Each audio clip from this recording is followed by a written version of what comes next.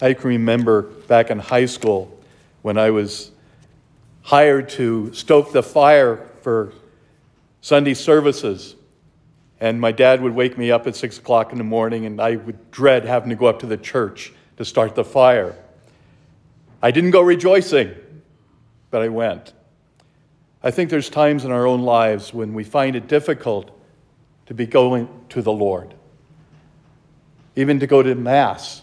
Sometimes it's hard to get children up because, not today, I don't want to go today. I was out partying all night. Why should I have to go today? But it's to give thanks.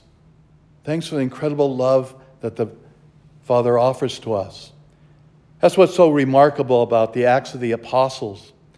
Here are these wonderful men going out to the far regions of the earth as it was known and sharing this incredible gift that they had been given to be able to preach God's word, a word of hope and happiness and peace.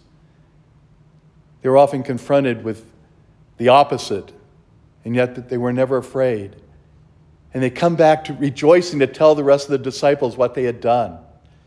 But even within their midst, there were those who wanted more. It's great that you've gone out and converted all these people, but now they need to be circumcised.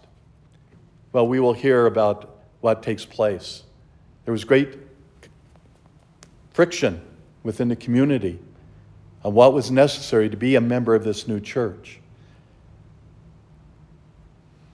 We should not have that kind of hostility within our own church, and yet it happens, especially with certain topics.